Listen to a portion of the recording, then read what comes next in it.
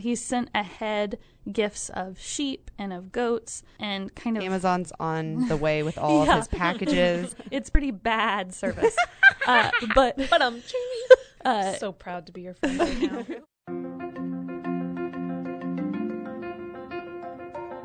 Hey everybody, I'm Ashley. And I'm Kristen. And I'm Meredith.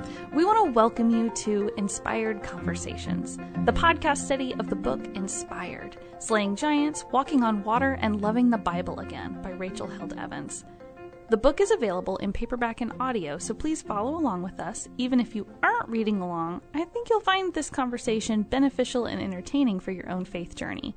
Today, we're going to dive into a discussion around the temple and origin stories. What a fun section this was. She's just a wonderful storyteller. I can't wait to dive in with more discussions around this. I know. I really, really liked this chapter. I did too. I told my husband when I was reading it, I want to be her when I grow up. I know. I always wanted to be a writer of some sort. And I found myself reading this going, I could never be as good as she is. She's such a good writer. She's amazing. She is. And good, her but... soul is so kind. Yes. Like it just comes out of such warmth and love on these pages. Mm-hmm. Yes. Mm-hmm. Let's kick this off with a quick recap of the temple story. The temple story starts out in the home of a Jewish family during the Babylonian exile. The 3 children and the mom and dad are getting ready for Sabbath dinner. The son arrives late and shares a great tale of the Babylonian creation story that he had just heard in the city. In this story, many gods fought each other, but eventually the god Marduk won out and sits in the great temple there today in Babylon. This story hits close to the father's heart, as they currently do not have a temple while in exile. But he jumps right into their creation story, our creation story. He beautifully illustrates the 7 days it took God to create our world and that our God is bigger than any temple. Heaven is my throne, says the Lord, and the earth is my footstool. I loved this story. I loved the 2 stories. Kristen and I talked this morning about how when I was reading the story of Marduk, it felt like Norse mythology or something. It was an Avengers movie. Yes. Yeah, they were coming to attack and kill. Exactly, mm-hmm. Exactly. And someone in the class this morning said it wasn't peaceful like the story of our story was. Loved that. Well, I'm going to go ahead and give us a brief overview of the origin stories section, and then we can keep discussing. Great. It's what we're best at. Yep. Rachel gives us a nice overview of the formation of the Bible. We know compiling these writings and scriptures started during the reign of King David, but gained momentum during the Babylonian invasion and continued during the exile. These stories of their ancestors and God and creation were meant to provide hope to people who were very much feeling abandoned and alone. According to Rachel Held Evans, the role of origin stories, both in ancient Near Eastern culture from which the Old Testament emerged, and at that familiar kitchen table where you first learned the story of how your grandparents met, is to enlighten the present by recalling the past. So today we're going to discuss our origin stories and origin stories from the Bible. Thanks for that great setup, y'all. I think it would be really fun. We did this in class this morning. If we go around and talk about some of our own origin stories, either those funny ones. Rachel brings up a funny goody-goody story where her grandfather blew off his pinky. Yep. You got to read it. It's funny. And then, some of the harder ones, she talks about the hanging noose that sits inside a family's farmhouse for ages and ages after their grandfather had committed suicide. And that just haunted them for a long time. Yeah. So I'd love to hear some of y'all's favorites. Yeah, mine's a funny one. I couldn't help myself. Reading the goody goody story reminded me of a very similar story in my family that I still use to this day now in my own family. And it's my great Aunt Debbie, who everybody just calls Aunt Debbie, is very tough. She was an Air Force nurse. Oh, wow. And I love it. Yeah, and so she has these kids, my cousins, my second cousins is who they are. Sure. Yeah, my mom's first cousins. Well, so they lived in Houston where they have those tall pine trees, and my Uncle Staten has always built these amazing play structures. And they're definitely, at this time, not safe at all. Not recommended. Not at all. Right. And they would actually, climb up these giant pine trees, and there would be a swing to the other tree. And, gosh. these, homemade zip lines and all these different things. Well, anyways, they were all allowed to play. Like, we were this family that was like, yeah, get out there and bleed, have a good time. Don't come in unless you're bleeding or dying. Yes, exactly.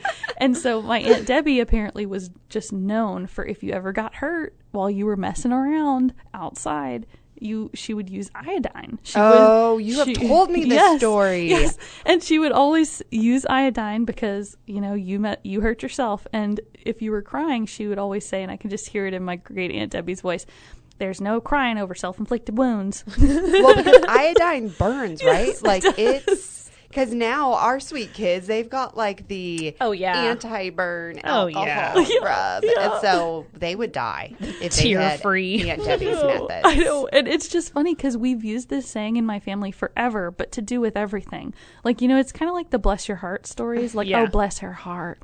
Well, it's like, well, he did that thing, and we all knew what was going to happen. No crying over self-inflicted wounds.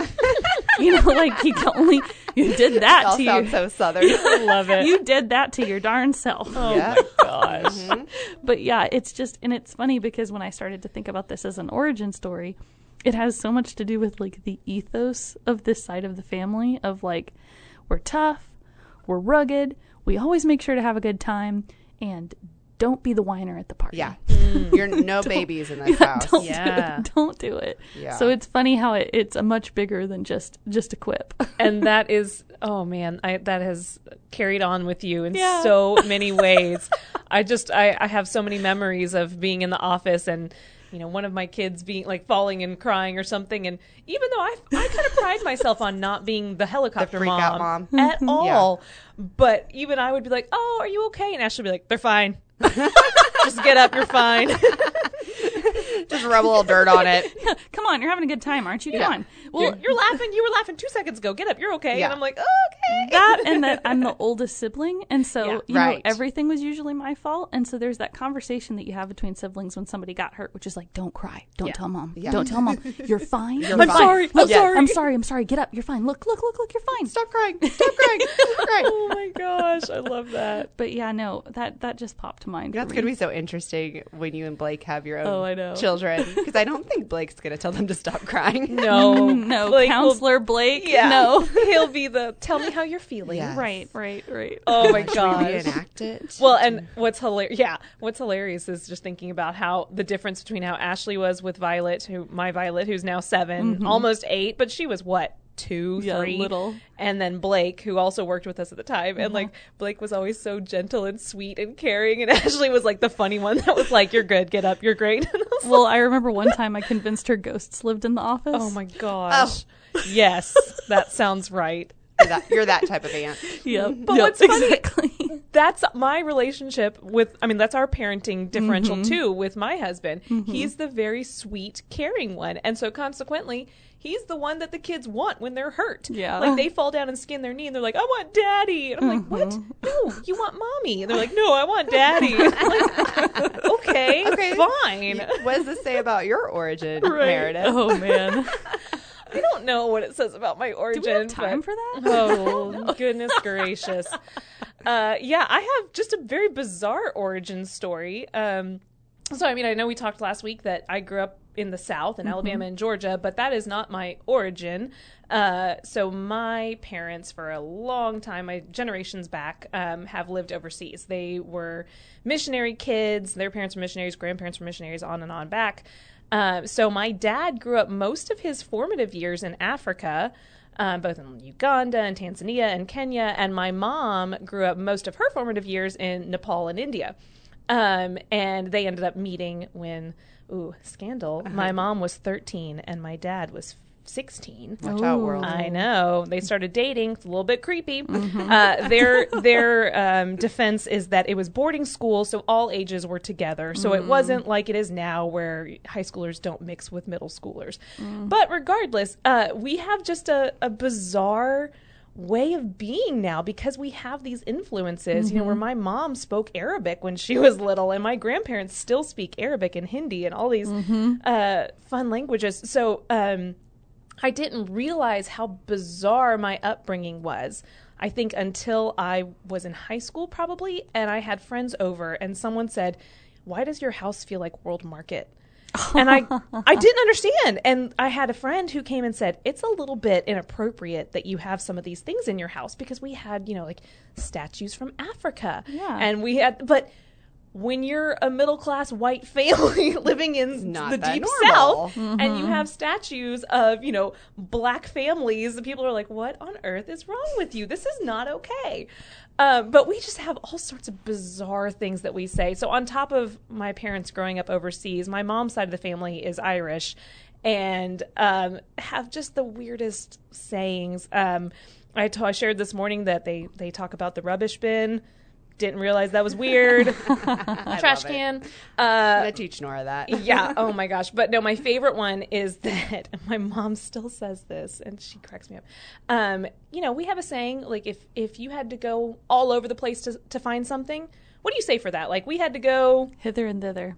Yeah. Search... all over creation. Yeah. All over creation. Yep. Mm-hmm. Yeah. Sure. Things like that. Nope. Apparently, this is an Irish thing. Didn't realize.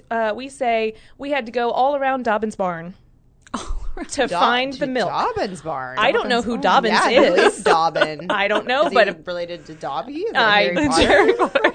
Apparently, he has a very large barn. Okay. But my mom still says this. My grandma says it. Everyone says it. Oh, I need to search this. We had to go all around Dobbin's barn to find the milk in the grocery store, and I'm like, what? But I knew what it meant. Right. And then one day, my mom said it in front of a friend, and she was like, "What does that mean?" Oh, that's amazing.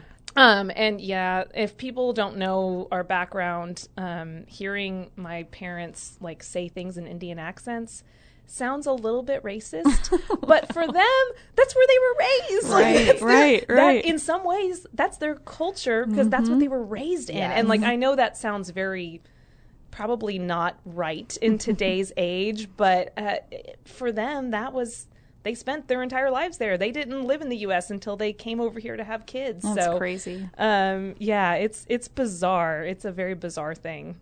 I love that. Comes That's out so in weird cool. ways. Well, it just proves we're all bizarre. Yeah. I mean, I don't think we could ask anyone to share an origin story and we'd be like, that's totally normal. Right. Oh, yeah, samesies. Yeah, exactly. Like, me too. Do we live down the street?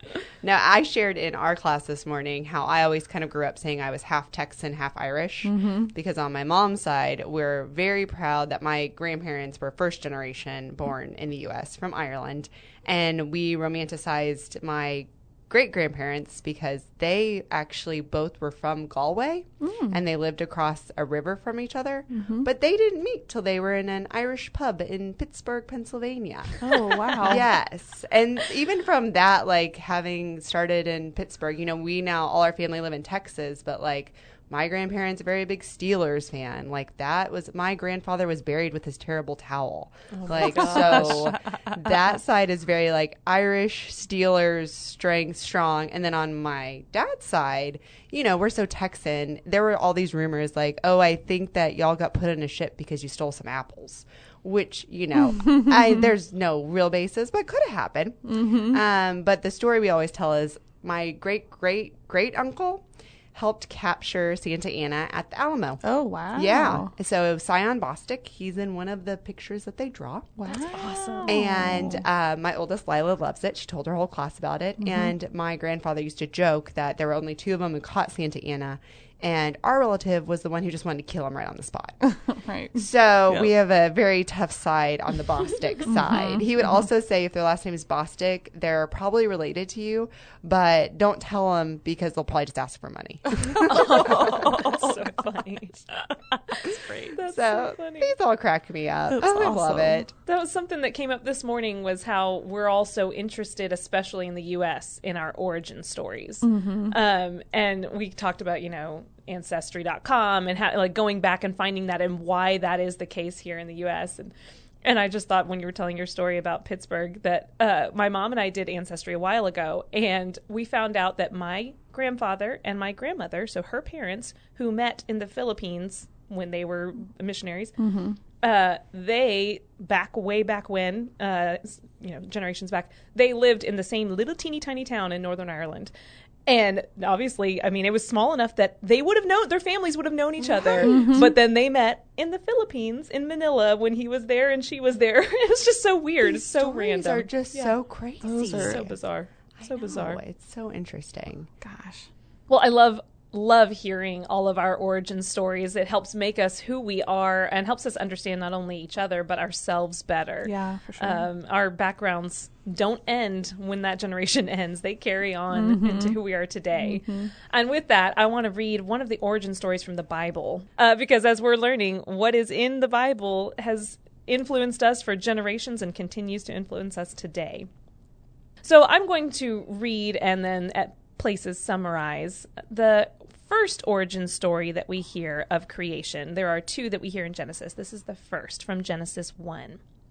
In the beginning, when God created the heavens and the earth was a formless void, and darkness covered the face of the deep, while a wind from God swept over the face of the waters. Then God said, "Let there be light," and there was light. And God saw that the light was good. God separated the light from the darkness, called the light day and the darkness night, and there was evening and there was morning on the first day. On the second day, God said, "Let there be a dome in the midst of the waters, and let it separate the waters from the waters." So God made the firmament to separate the waters in the sky from the waters below. And there was evening and morning the second day. Then God said, "Let the waters under the sky be gathered together in one place, and let the dry land appear." And it was so. God called the dry land earth, and the waters that were gathered together he called seas. And God saw that it was good. God created vegetation, plants yielding seed, fruit trees of every kind. And God saw that it was good. And there was evening and there was morning on the third day. And God said, "Let there be lights in the dome of the sky to separate the day and night." So God put the sun in the sky to rule over the day, and the moon in the sky to rule over the night. And God saw that it was good. God said, "Let there bring forth swarms of living creatures, and let birds fly above the earth across the dome of the sky." And God saw that it was good, blessed them, and said, "Be fruitful and multiply, and fill the waters and the seas, and the birds multiply on the earth." And there was evening and there was morning on the fifth day. On the sixth day, God said, "Let the earth bring forth living creatures of every kind." Then God said, "Let us make humankind in our own image, according to our likeness. And let them have dominion over the fish in the sea, and over the birds in the air, and over the cattle, and the wild animals, over every creeping thing." So God created humankind in God's own image. In the image of God, God created them, male and female. I love that account of creation. Well, so now that we've heard that, how have you traditionally understood the nature of the Bible's creation story? Scientifically, as historical accounts, as myths? Yeah, that's a really good question. I think that we talked a little bit about this morning because some people do literally read that it is 7 days that created Earth. And that has a hard time when we're speaking of science and dinosaurs and evolution. And, you know, in my mind for a while, the 7 days were just really, really long. Yeah. So a day was more like billions of years. Right, air quote days. Yes, that would allow the dinosaurs to exist and evolution to occur. And I think as I still evolve, I think I love this story for it being a story and people trying to reconcile with how we came to be. And also the notion that this is part of Israel's story. Yeah. And how Israel was formed and our ancestors. So it's pretty cool. Growing up, this was meant to be exact. Right. So you had a literalist. Yeah, and mostly it was kind of this ongoing conversation between creationists and evolutionists at the time, which was much more of a conversation starter when I was a kid than it is now. Right. But just this idea of like, when anybody asked any questions about it, it'd be like, well, it doesn't make a whole lot of sense. And they'd be like, what, you don't think God can do that? Oh, that's a conversation. You remember that? Ender. Yeah, you remember that? It was always just like, so you don't think God can do that? It's like, no, that's not what I'm saying. But yeah, no, as I read it, it is so much more obviously. I almost feel like it's describing a grand painting. It's like something that is meant to represent a large happening in a way that you can kind of see as a flow of motion, but it feels like art to me as I read it again. It feels a lot less like and this is how it happened. Right. And that's how the cookie crumbles. No, it's Right. like, It's not a recipe. Like, right. Day one. 2 dashes of stars and 1 dash of moon. This is how you create a universe. Yeah, exactly. By God. Yes. So more of a big painting. Yes. It's Yes. just more artistic notion. Absolutely. But it's very poetic. I love, that's part of the reason I love the Genesis 1 account is it's just so poetic. And I can almost, I mean, reading the temple story, it felt to me like what I had always envisioned in that, knowing that so much of the Old Testament and the Bible in general has been, oral tradition. Right. I can picture people gathered around a fire. I mean, there's no screens, there's no TV. There's nothing to occupy you, so you tell stories. Yeah. And I just reading it, I can just hear this wonderful storyteller telling this beautiful tale in these poetic words.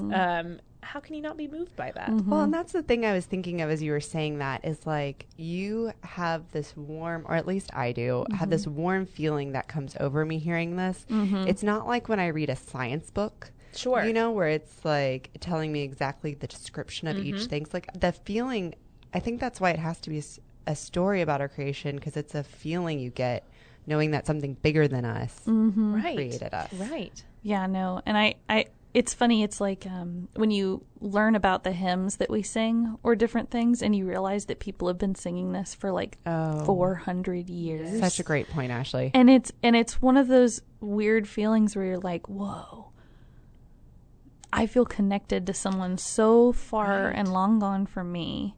And it also feels special in that way. Like it's this special, it's like the stories you're told as a kid. At Christmas we read Christmas stories, and we chose the ones from our families that were special. And it's just like that, the ones that you want to give to other people because they were the best books. And those traditions that you've brought into your lives too. Like I was speaking this morning, like we bake Irish soda bread for almost every occasion, and we find it amazing, and other people find it disgusting.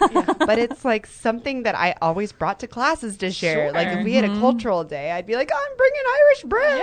Yep. And I was the weirdo that we have curry night. Yes. In the Mason Roan family, we have curry night at least once a month. And when my husband first came into the family, there was a bit of a learning curve for him. I would imagine. I would have like getting been his on that raita curve. and stuff. And he's like, what do I do with this? I'm like, it's good. Just try it. I promise. Yeah, But- exactly. Oh, but it's like that. That's the feeling I get from it now. Is less reading it and trying to go, I believe this, I believe this, I believe this, I believe this. Instead, it's like a poem that connects me to ancient people who are trying to do the exact same thing I'm trying to do right now. Yes. Well, and then Yes. thinking about that, considering the considering the context. Okay.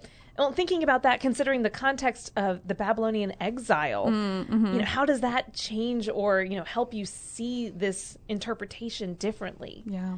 I loved that section in the book where she talked about that. I had really never thought of it before. I hadn't thought about it in the sense that I don't know that I have trained my brain to remember that other gods were a big deal at the same time. Like, I know that logically, that there were still people worshiping a different god from town to town. But what it would have been like for Christians to kind of float in between the cultures of that and how disruptive it would maybe feel. And especially like the story with the kid, that one sounds a lot cooler. Right. A lot more flashbang. They've got like swords and like they're killing people, and ours is just this nice peaceful god. Yeah, everything kind of comes into being. Right. But it also being a comfort. I mean, it's a comfort to us. And we're not even Israelites, Right. It's a comfort to us. Imagine what it must have been like in exile in a foreign land to hear these stories about your land, your home, and to tell them over and over again. It gave me more warm and fuzzies, Kristen, like you said, than it had before, I think. Yeah, because it really does. Like, living in an exiled country that's foreign to you, whenever you can now read these stories that give you hope and know that you can see in these other stories with Abraham and Isaac that they weren't abandoned also. I think that that's really what would instill it's going to be okay. Yeah. Absolutely. So another one of the origin stories that she talks about in this chapter that is really interesting is the story of Jacob. And Jacob has this, story that even predates the story that we're even going to focus on. The story of Jacob and Esau is a very weird, interesting fight over blessings. He's a heel grabber. He's a heel grabber. He got out of Dodge after doing so and went and had some really weird dating experiences and got put to work for a long time just to get a wife, and then didn't get the wife he wanted, and then the father-in-law, but then he got both wives, and then he's like, man, I was such a jerk to my brother who I stole the blessing from. I should go back and say sorry. And so he takes this whole group of people with him.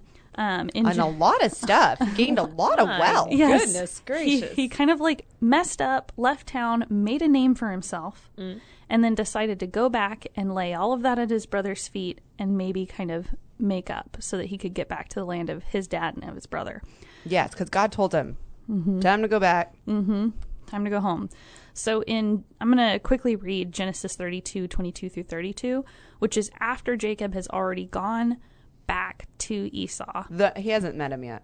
He hasn't met him yet. He's sent ahead gifts of sheep and of goats and kind of... Amazon's on the way with all of his packages. Same day shipping. Yes. It's pretty bad service.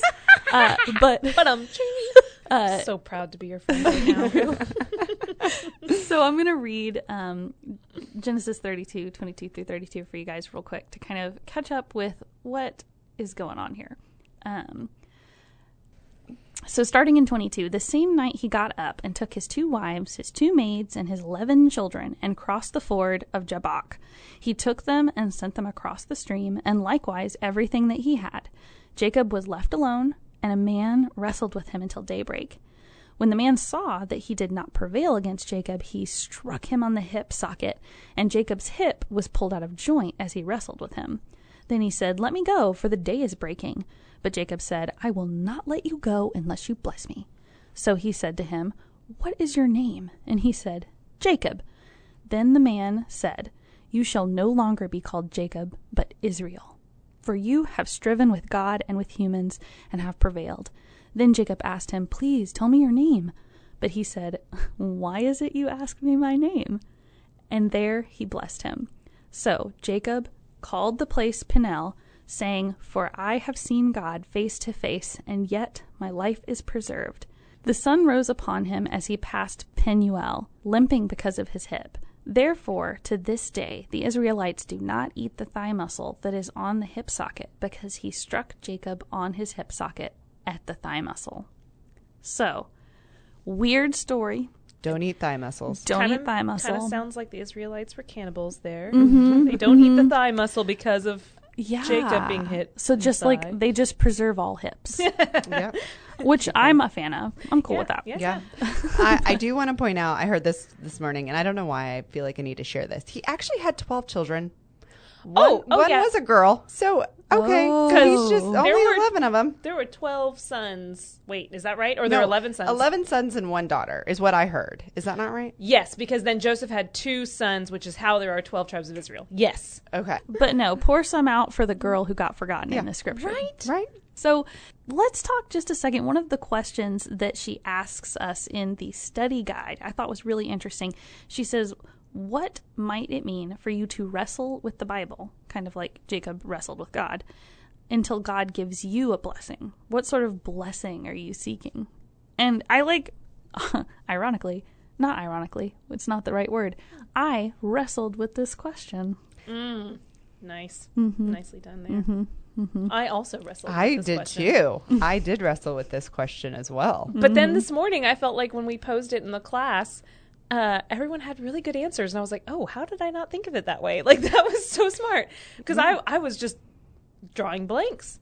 Right. Well, because we talked about more how what does this story mean that Jacob wrestled? Right. And it was that it is okay that we wrestle with this. And that I told how I was listening. This is a shout out to another podcast called The Bible Binge. This is not an advertisement. This is not an advertisement for them, but I love them so much. Please. But I was listening to their story about this, and they were talking about how what was interesting is that before this story, Jacob referred to God as God of Abraham or God of Isaac, but not like my God. And then once he wrestled with God, then it was God. And it was almost like he had to wrestle with it in order to make it his own.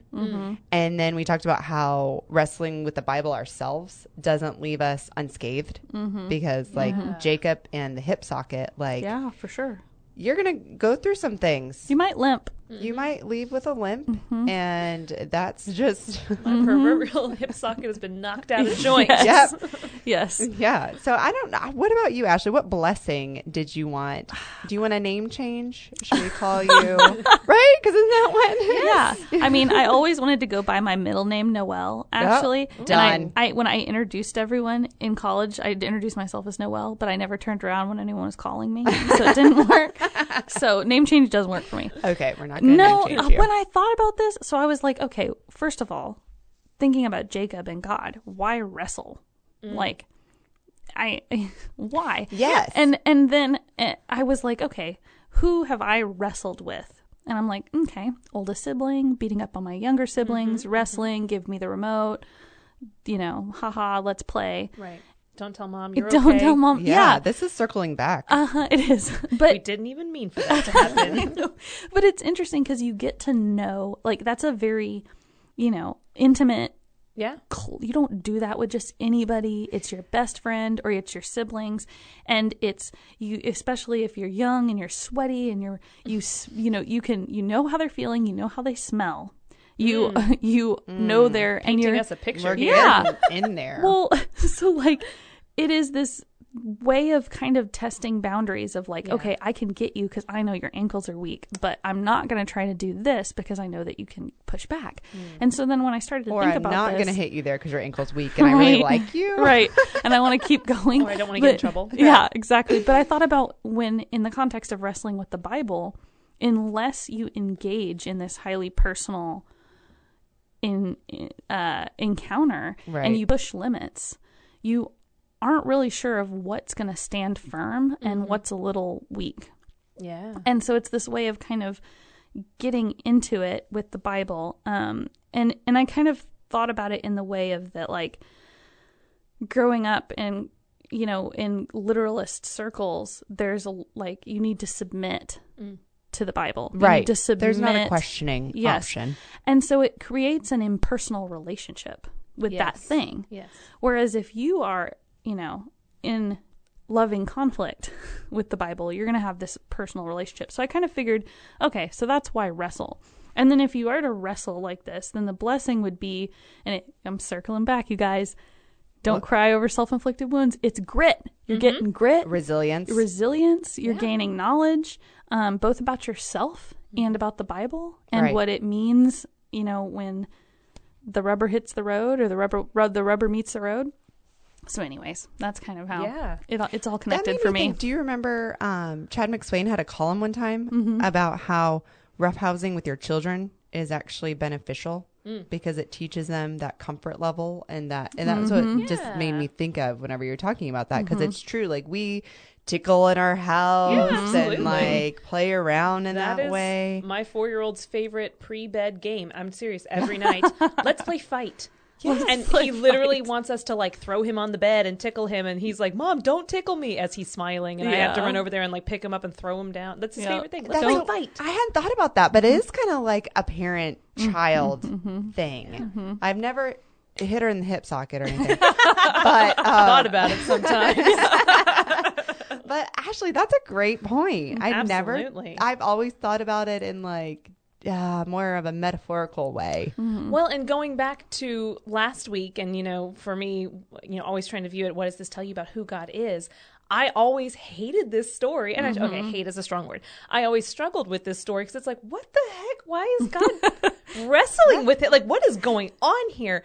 But then when you look at it, like Ash, like everyone's saying, you know, you can question, you can doubt, you can wrestle, you can enter into risky conversation with God, but God doesn't abandon you. God doesn't give up on you. God doesn't condemn you for being a doubter. I mean, you may leave with a hip socket out of joint, but God loves you. Can we still. call this episode Hip Socket? Yeah, hip socket, like pop socket, but holds your phone, but not your hip. But no, the other thing that was really good about this, you know, because I think a lot of people can get really uncomfortable with this idea of being like in conflict with God or in conflict with the Bible. But the thing I'd like to also point out is God didn't lose. God didn't feel like they instead were at an impasse, which makes me think of what you said about, well, I'm not going to kick your ankle because I want to be able to, like, God probably could have won. Right. Yeah. Like, I feel like I can win against Nora. Yeah. I don't. But instead, he was like, let me remind you that I'm going to pop your hip out of socket, and you're going to remember this encounter while you use Bengay from here on for the next 5 months. And you get a new name. And you get a new name. I know. So really cool. I don't really feel like anybody's pushing the Bible around, if that makes any sense. Yeah. But you are learning and gaining resilience and endurance. But you're right, because for a long time, I just wouldn't go into these hard parts of the Bible because I just thought ignorance is bliss, and I just can love God from here. And that's fine because it's too scary to get in here. And while I've gotten in here and parts have been like, oh, why are we doing that? I feel closer because I have like, I don't think you wrestle with something that you don't care about. right. Sure. No, that's absolutely true. If he didn't care, he would have probably gotten some sleep or like hung out with his wives. Speaking of, I think it's time to do our creative engagement for this time. Let's do it. Oh, boy. Speaking of wives. Speaking of wives. Yeah, so we are going to do a quick creative engagement that's at the end of the study guide here. And what she calls us to do is part of what is called midrash, right? Yeah, can I go ahead and give us a little definition? Okay, this is Rachel Held Evans' definition. Midrash is a Jewish method of interpretation and commentary that plumbs the depths of Scripture by clarifying or expounding on a point of law, filling in the gaps of the biblical narrative with new stories and anecdotes, and exploring intriguing questions left open-ended by text. Historically, rabbis wrote Midrash to help resolve contradictions in the text and fill in missing pieces of its stories. But the form has evolved through the years to include imaginative tales and commentaries based on the Bible's places, characters, stories, and laws. So we're going to casually do this in our own hands. Yeah. We are not midrash experts. No, we're not. And there's some really cool midrash books out there if you're really interested. But we thought we'd do it. So in the spirit of the midrash, Rachel Held Evans asks us to imagine the conversation between Jacob's two wives, Rachel and Leah, as they wait camping by the river with their children, maids, and livestock for Jacob to return from the night of wrestling with the stranger. And what kind of, we're not going to necessarily write the dialogue, but we're just going to put ourselves in their shoes. Great. Yeah. And yeah, just putting ourselves, I don't know why. I don't feel like this was hard for me to imagine. Well, let's hear it, Ash. I don't know. So you've just moved all of your everything, including your 12 children, across a river. Well, in caravans. So we've got like donkeys. We have sleds and like different things that are carrying. You think it's like the Oregon Trail? I was going to say. It's very Around Oregon the Trail. Iditarod. Is this what we're doing? And unless they like had a lot of help, like a lot of like maids and servants and things, like I guarantee you everything important got wet. So I just imagine these two wives who have figured out where the kids are going to sleep on the side of the river here for tonight. Jacob's gone. He's been gone because, you know, he wrestles with God all night. And they've gotten the kids. And I just imagined these two women slowly but surely unfurling all of these like long pieces of fabric that they would use to put their tents together to let them to dry for the night. And how angry I would be if my husband wasn't there who pulled us all this way, helping get everything dry so that it doesn't mold and become destroyed and be nasty to use. And so I just imagine them kind of, can you believe this? And they're just like shaking these big pieces of fabric out, and the sun's going down. And oh, by the way, they share the same husband plus their sisters. Oof. There's gotta be tension there. Well, yeah. I mean, I was supposed to marry him, but you ended up being with him, so now I'm sloppy seconds? Right. What's going on here? He thought you were hotter than me. Well, I know that. I know. That's why I'm like, I don't know. I feel like maybe Rachel, the one that he wanted to be with, was maybe a little more faithful and like, no, Jacob knows what he's doing. Like, he's got it going out there. Like, we just need to be supportive. And Leah's like, this is ridiculous. Like, we left a land. We were doing so well. And now he just gave 400 of our cattle to Esau, who we don't even know if he's going to come and kill Jacob. Like, P.S. Rachel, don't discipline my child. That's my child. Right. You can't tell my child what to do. I don't discipline your child. Oh, gosh, what a nightmare. Yeah, I feel like that would be awkward. I love my sister, but I don't want to share my husband. I have a hard time getting in that headspace. It does, but I love that, like, you're right. I would be the frustrated one. Like, why are we out here? What are we doing? What is Jacob up to? I'm really worried about him. His mental health just seems really poor shape right now. He said it's across a river. When is he coming back? Yeah. Like, when's he coming and back? All of those cattle and goats at that time represented like your worth, your net worth as a person. And so by giving them all up, he just also like dropped them a couple tax brackets. Yes. Like everything is changing. We have 12 mouths to feed. Yeah. I think it was probably a long night. I can't decide what hour of the night they would have been so mad that they would have just said, I'm going to bed. Yeah. Not waited and been like, maybe the desert wolves got him. Right. I don't know. I know. I think it'd be really hard. It'd be really hard to be any woman of the Bible in general. Yes, it would. But it would have been really hard for this evening as Rachel and Leah. I really liked this process, not only because it's hilarious to do this kind of like mind theater improv with you guys, but because, I don't know, I love this relationship of the Bible. And she talks about this a little bit in the book, that it's so common for people of the Jewish faith to do this. Yes. This is like a cultural thing. And for one reason or another, at least in my like growing up, it was not normal to sit around and argue, or I air quotes argue. Everything's an argument in my house, but like discuss a healthy debate. A healthy debate of what we believe. And when she talks about it, it's more specifically laws. So not just how things happened, but like, what does this mean for us? What does that mean? And no one, you might not have the right answer. Meredith and I were talking today. We're like, we would love to have Sabbath dinner where we're up all night just debating these things. And I did a Passover dinner with some church people a while ago, and we were talking about it, and I remember sitting there thinking, oh my gosh, this is so cool. Like, I love that this is such a deep tradition. And so I remember sitting there kind of in my head thinking, oh, it would be really cool to be Jewish, but also like still have Jesus and stuff. And then I thought the same thing when I was reading the book, and how they debate this kind of stuff. I was like, oh man, why can't I be Jewish? Oh wait, that's right, Jesus. I like Jesus. Right. Yeah. It's like, I just want to bring some of that back into what we're doing in Christianity. And I feel like we should, because these are our roots, right? They are. They're the origins of our stories. And so in normalizing this idea of doing just kind of what we're doing here together, of like pulling all this out and imagining that everything probably wasn't hunky-dory. Sure. No, I feel already growing just having these conversations and these studies. I love hearing your thoughts and perspective. It helps me grow my brain and be like, definitely, that's kind of weird. Right. But no, I think the key is knowing that I feel like in the Jewish tradition, nobody's expected to have the answer. Yeah. I think the point of it is that we can talk about this and debate it.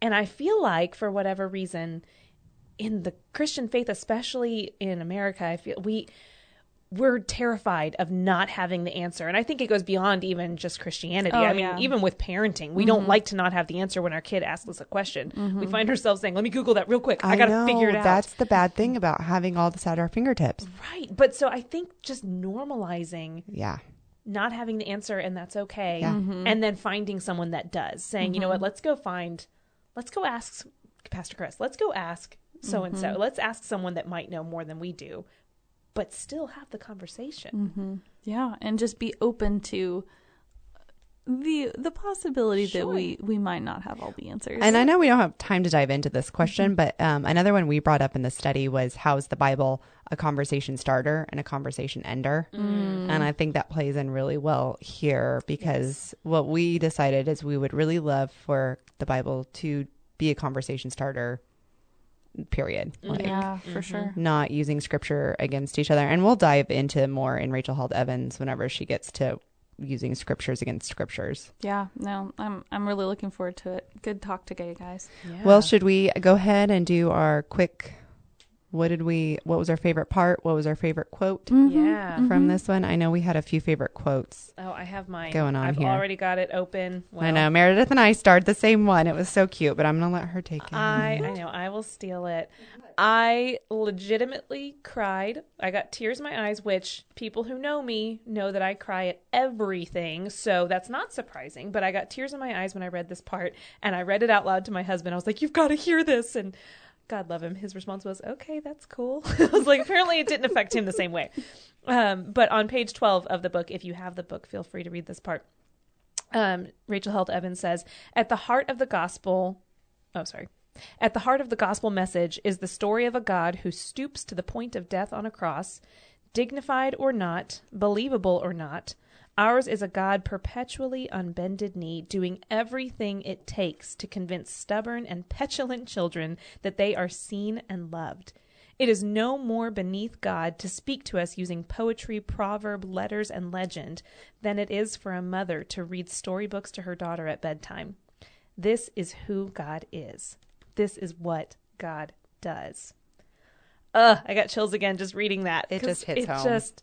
I'm getting teary-eyed again. I love it beautiful. So much. I love the image of reading a bedtime story to your child and that being so important that's what God does with us. Well, and it reinforces again in my head this parent figure. Yes. Yeah. Between wrestling and now talking about how he or she comes to us in those moments. It's just wonderful. So my second favorite. Yeah. Sorry. No, I love that we had the same one.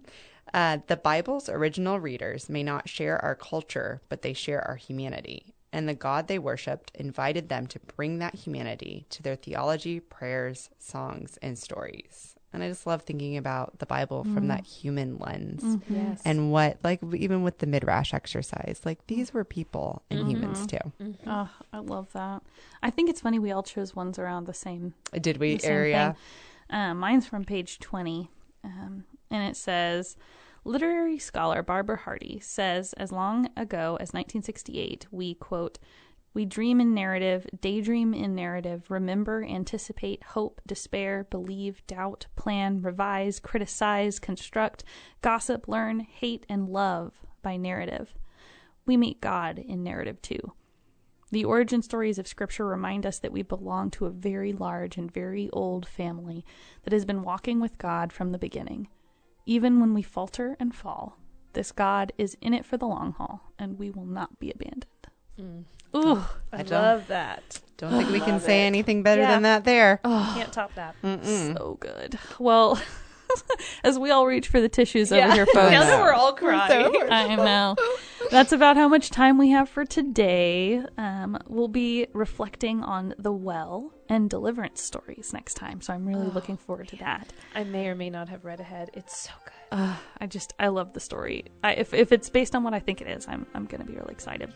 So until next week, guys, please check out cumc.com/inspired for more details on our study and where to check in and listen into all of our podcasts. We also have that study guide still there for you and information about where to purchase the book. If you want to ask us questions or send us reflections or stories that you have to share, please email me at Ashley, ASHLEY, @cumc.com. And we will be excited to share that on our next episode. Thanks so much for joining us. We hope you have a great week. Bye. Bye. Bye, y'all. Thanks for joining us for this podcast episode. As a part of the Christ United Podcast Ministry produced by Ashley Danner, you can visit cumc.com/podcasts in order to view our full listing of podcast series. Like, subscribe, and follow so that you don't miss a single message. Thanks for supporting us. Have a great week.